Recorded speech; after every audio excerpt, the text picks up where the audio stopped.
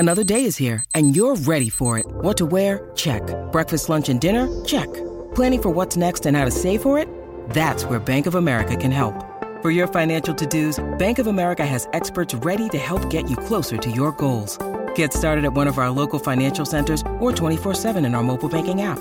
Find a location near you at bankofamerica.com/talktous. What would you like the power to do? Mobile banking requires downloading the app and is only available for select devices. Message and data rates may apply. Bank of America N.A., member FDIC.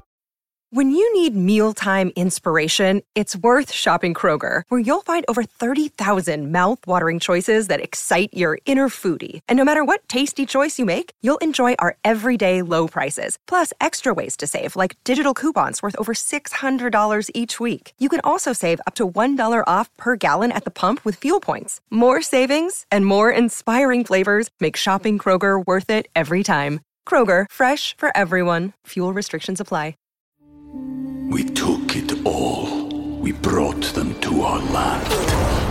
An endless night, ember hot and icy cold. The rage of the earth. We made this curse. Carved it in the blood on our backs. We did not see. We could not, but she did. And in the end... What will I become? Senua's Saga. Hellblade 2. Play it now with Game Pass.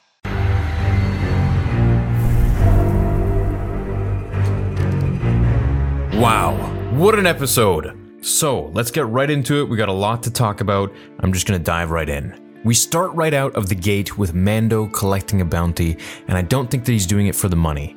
I think he's doing it for the information.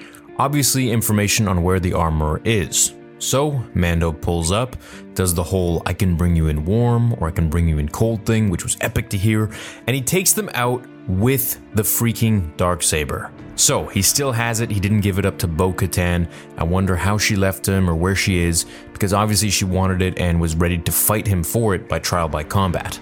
Now, Mando fights the Klatooinians, but not very well. It's obvious that he doesn't know how to use the Darksaber, mainly due to its weight and unique properties.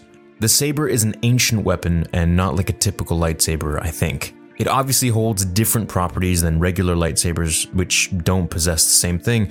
Perhaps the crystal has dark matter like a viewer mentioned during the watch party.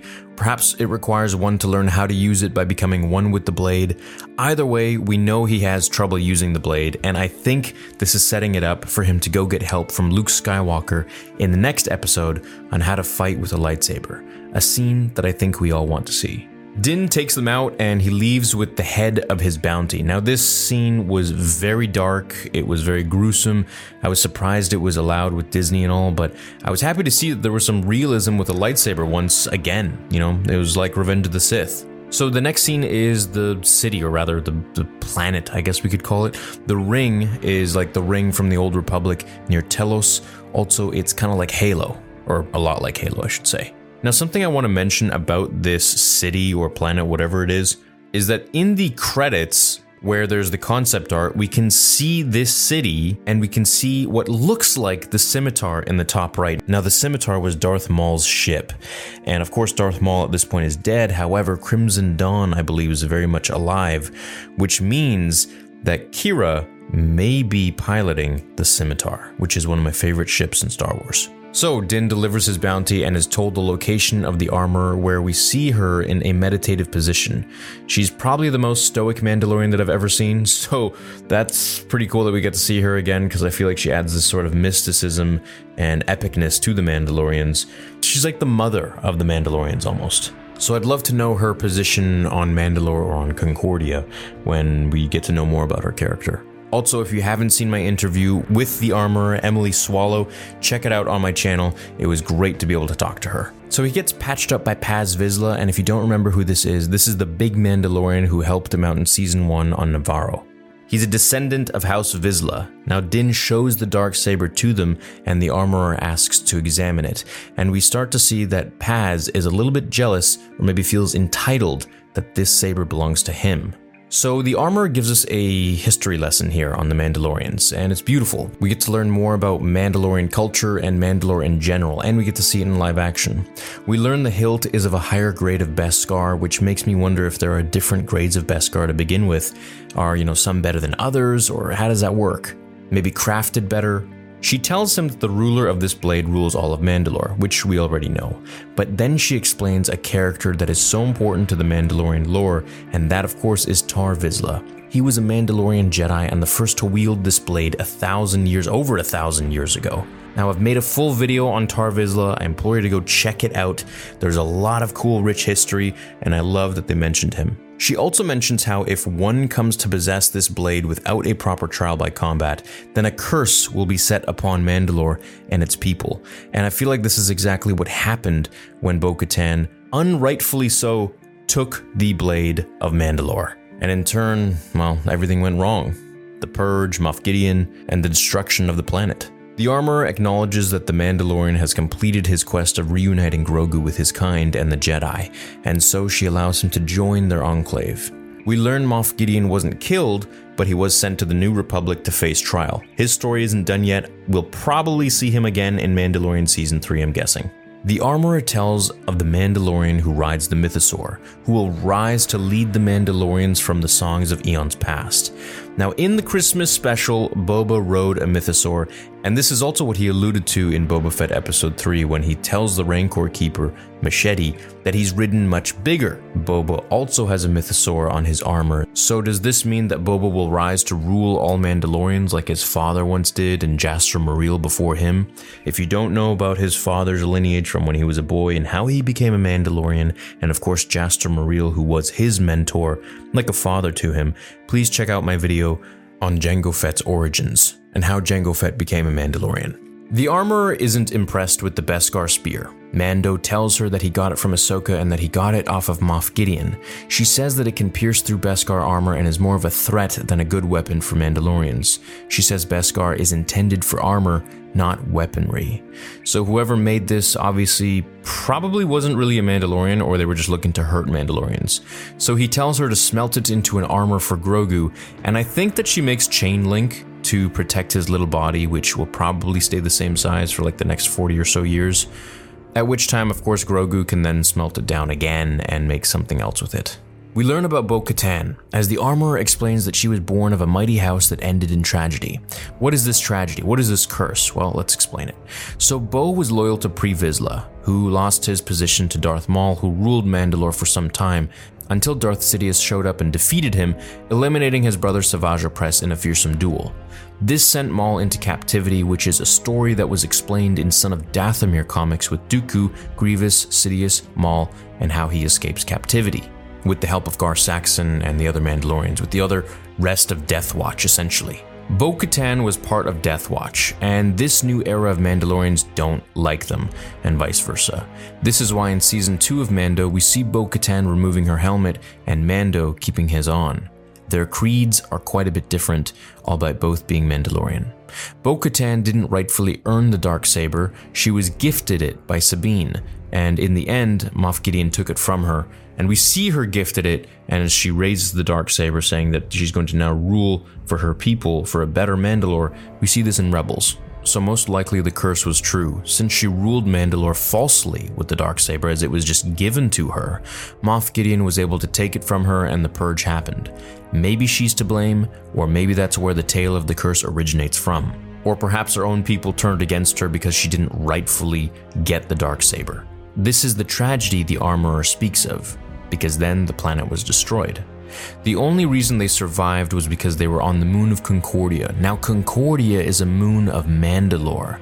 PRE Vizsla ran and led Death Watch from there. Obi-Wan Kenobi thought it was just an agricultural moon, and so did many others, but Satine tells him how PRE Vizsla set up camp there basically. Now Paz Vizsla was born on Concordia as well, rightful heir to the Vizsla name. This is how they survived, by being cloistered on the moon, when of course Mandalore was destroyed. By the time the Empire came to be, they purged Mandalore in the Night of 1,000 Tears, as we see TIE bombers destroying the planet and what looks like exactly out of a scene of the Terminator 2 where K-2SO droids and probe droids finish off surviving Mandalorians. The Empire clearly didn't want any threat, and they probably saw the Mandalorians as too powerful, so they destroyed them. most likely at the behest of Moff Gideon per Palpatine's orders. Din tells the armorer to make Grogu something, and we see lots of chain links falling, put in a sack tied to look like Grogu's head with his ears. I think this is just a chain link shirt for Grogu. Din and the armorer train, and we see how heavy the Darksaber is. She tells him it's because he's fighting against the blade. Now he obviously needs tons of training, and like I said, Luke's gonna fill in this role. I think that he's gonna give him all the training that he needs. Now where are they training? I don't know, Forest Moon of Endor, Dagobah, somewhere else perhaps. Maybe he's training with Leia as well. Maybe he's got another band of Jedi. I don't really know, but I'm excited to find out. Paz Vizsla challenges Din to trial by combat. He feels the Darksaber belongs to him as it was originally made by his ancestor. He takes out his vibroblade, which we saw Mando use against the Mudhorn in Season 1, as well as a cool Force shield on his gauntlet. Mando ignites his Darksaber and they fight. Din has a hard time wielding it as it's so heavy, and we see the same thing happen when Paz gets a hold of it too. It's almost like Mjolnir, Thor's hammer. You have to be worthy, or at least, in this case, worthy to know how to wield such a blade. I don't think it has anything to do with the Force, as many non-Force users have wielded the blade, much like Moff Gideon, Pre Vizsla, Bo-Katan, and so on. Mando finally beats Paz and keeps his saber, but admits to the armorer that he's removed his helmet in front of others, which to their creed is a big no-no, and now he's no longer a Mandalorian. She says, "The only way to redeem yourself is to travel to the living waters beneath the mines of Mandalore, which now have all been destroyed." So I think in The Mandalorian Season 3, the Mando... We took it all. We brought them to our land. An endless night, ember hot and icy cold. The rage of the earth. We made this curse. Carved it in the blood on our backs. We did not see. We could not, but she did. And in the end... What will I become? Senua's Saga. Hellblade 2. Play it now with Game Pass. We'll have to search for these mines, and I think it's going to be a pretty amazing journey to see how Mandalore is now in this state. Are there people there? Are there Mandalorians there? What's going on? Are they all below the earth? Are any of these springs left below the mines? What will he find there? Who knows, but I'm excited to find out with all of you. So Mando leaves and accepts his new fate. He takes a communal shuttle to Tatooine and stows his weapons as the droid instructs. Now this droid is the same droid from Star Tours in Disneyland, a little fun Easter egg. Mando arrives on Tatooine and he visits Peli Motto. Now you remember her from Season 1, also known as Ripley. We see the pit droids from Episode 1, R5 from Episode 4 with the bad motivator, and in a Legends story, R5 was actually Force sensitive and was able to combust his bad motivator when Luke chose him because he knew that R2 carried the message of Leia, which would in turn bring him to Obi-Wan and so on and so forth and kind of save the galaxy. But of course, that's just a Legends story, but I thought I'd add it in there. I have a video done on it as well if you wanted to check it out. And we see a BD droid. Now BD droids are famous for who? BD-1, who was Cal Kestis' droid in Jedi Fallen Order. Does this mean we'll see Cal? Maybe. I think it makes it a lot more plausible now that we could see him and maybe not as big of a surprise. I think he's helping Luke in the quest for finding Force sensitives in the galaxy. Albeit Cal would be in his 40s now, or late 30s or something like that. And I know a lot of you are asking, is this BD-1 from Fallen Order? I doubt it. I think it's just another BD droid. I feel like BD-1 would stay with Cal Kestis, but hey, if it is, then that's awesome. So Mando saves her, and we find out that he's here because Peli Motto pinged him about a new ship. Now the new ship is none other than a beautiful Naboo starfighter. This of course was seen in The Phantom Menace. It was the same ship used in the time of the Galactic Republic. This was also the same ship model that Anakin blew up the Trade Federation with and did some spins. She mentions modding the ship and it'll be faster than a Fathier. Now Fathiers were like Star Wars versions of horses, and we see them in the sequels. Jawas bring over all the parts they need, they soup up the starfighter. Peli, also known as Ripley, tells Mando that she dated a Jawa once and that they're furry. Since we don't get much on what Jawas really look like under the hood, it's cool to know that they're most likely rodent-like or, something. At least, we know they're furry. They fix the ship up, Gonk droid powers the ship, BD helps Mando like BD-1 helped us all in Fallen Order with the hologram of where things go, scanning objects and fitting them onto the right parts.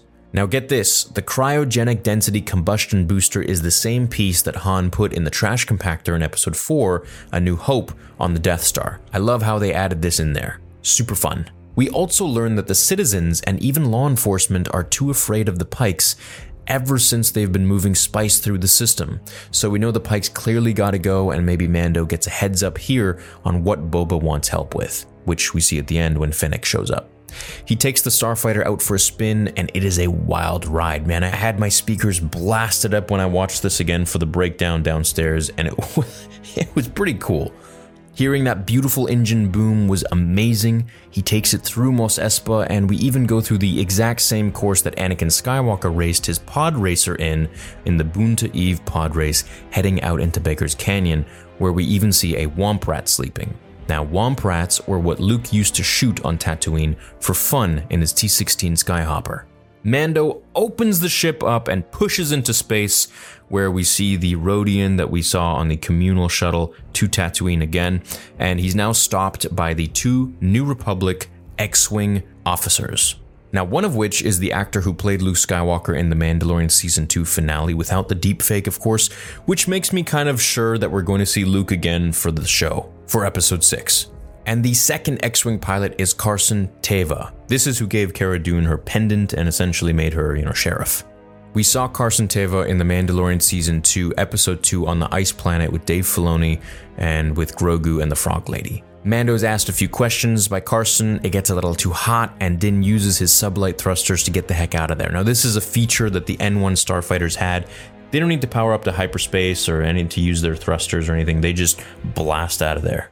Mando lands back down and Peli asks him how it was. He says, "Wizard." Now this is what Kitster tells Anakin in episode 1 before Anakin races in the Boonta Eve pod race. Kitster was Anakin's best friend growing up, and he says, "This is so wizard, Annie." So that was, for me, that was a really cool callback because I love how they added that in there. Fennec Shand is there to greet him, and she offers him a job from Boba, and she tosses him credits, and he tosses them back, saying it's on the house if it's for Boba. But first, he has to pay a visit to Grogu. What a absolute beautiful episode, man. I loved it. I think now Mando will go and find Luke, maybe on Dagobah or on the Forest Moon of Endor or something, and we could see Grogu being trained by Luke Skywalker. Perhaps Cal Kestis is there, or he shows up later. Maybe Han Solo is with him. Maybe Luke is training Leia like we saw in episode 9. The possibilities are really endless. I think he could even come back with Mando, or maybe meet up with Mando later once the Pikes are gone, but then revealing a bigger threat, Crimson Dawn with Kira. And I think Kira is probably the most dangerous villain of this season, of this show, because she was trained by Darth Maul. She's essentially Darth Maul's apprentice, and she knows everything about Teras Kasi, which is the ability to fight with your bare hands and essentially move as fast as a blaster, dodge a blaster, and you punch as hard as a blaster would hit you. She also fought Darth Vader, and she was holding her own just fine until, of course, he used the Force and, stopped toying with her. Now, I think this sets up Mando Season 3, which will then show us more of Luke Skywalker, what he's doing, how he's training Grogu, and maybe even we'll see Grogu get his own lightsaber in this season. I wonder if it's going to be yellow, or orange, or green, or blue, or what color could it be? But one thing I'm definitely certain of, or at least pretty certain of, is that Grogu, Din, and Luke are all going to be communicating again, and we're going to see them in the next episode. And that Luke is going to be helping Din with his lightsaber training. I think this will be a beautiful scene for all of us. I hope we get to see it. And I also hope that eventually we'll get to see Ahsoka and Luke talk about Anakin Skywalker, and of course for them to meet. Lots of theories going into episode 6 of the Book of Boba Fett. I hope we get to see Boba, of course, we will in episode 6, but I am totally fine with them just showing Mando in this episode 5. Let me know what you thought of the episode. It was a very, very heavy episode. Tons of lore, tons of explanations, tons of tiny little Easter eggs that I probably didn't even catch all of them. So if you caught some, let me know in the comments. I will see you in the next videos. I got tons ready to go here for the Book of Boba Fett, as well as some theories coming at you. Have an awesome rest of your day. Thank you so much for watching. Leave a like on the video if you enjoyed it, and I'll see you in the next vid. Until then, remember, the Force will be with you. Always.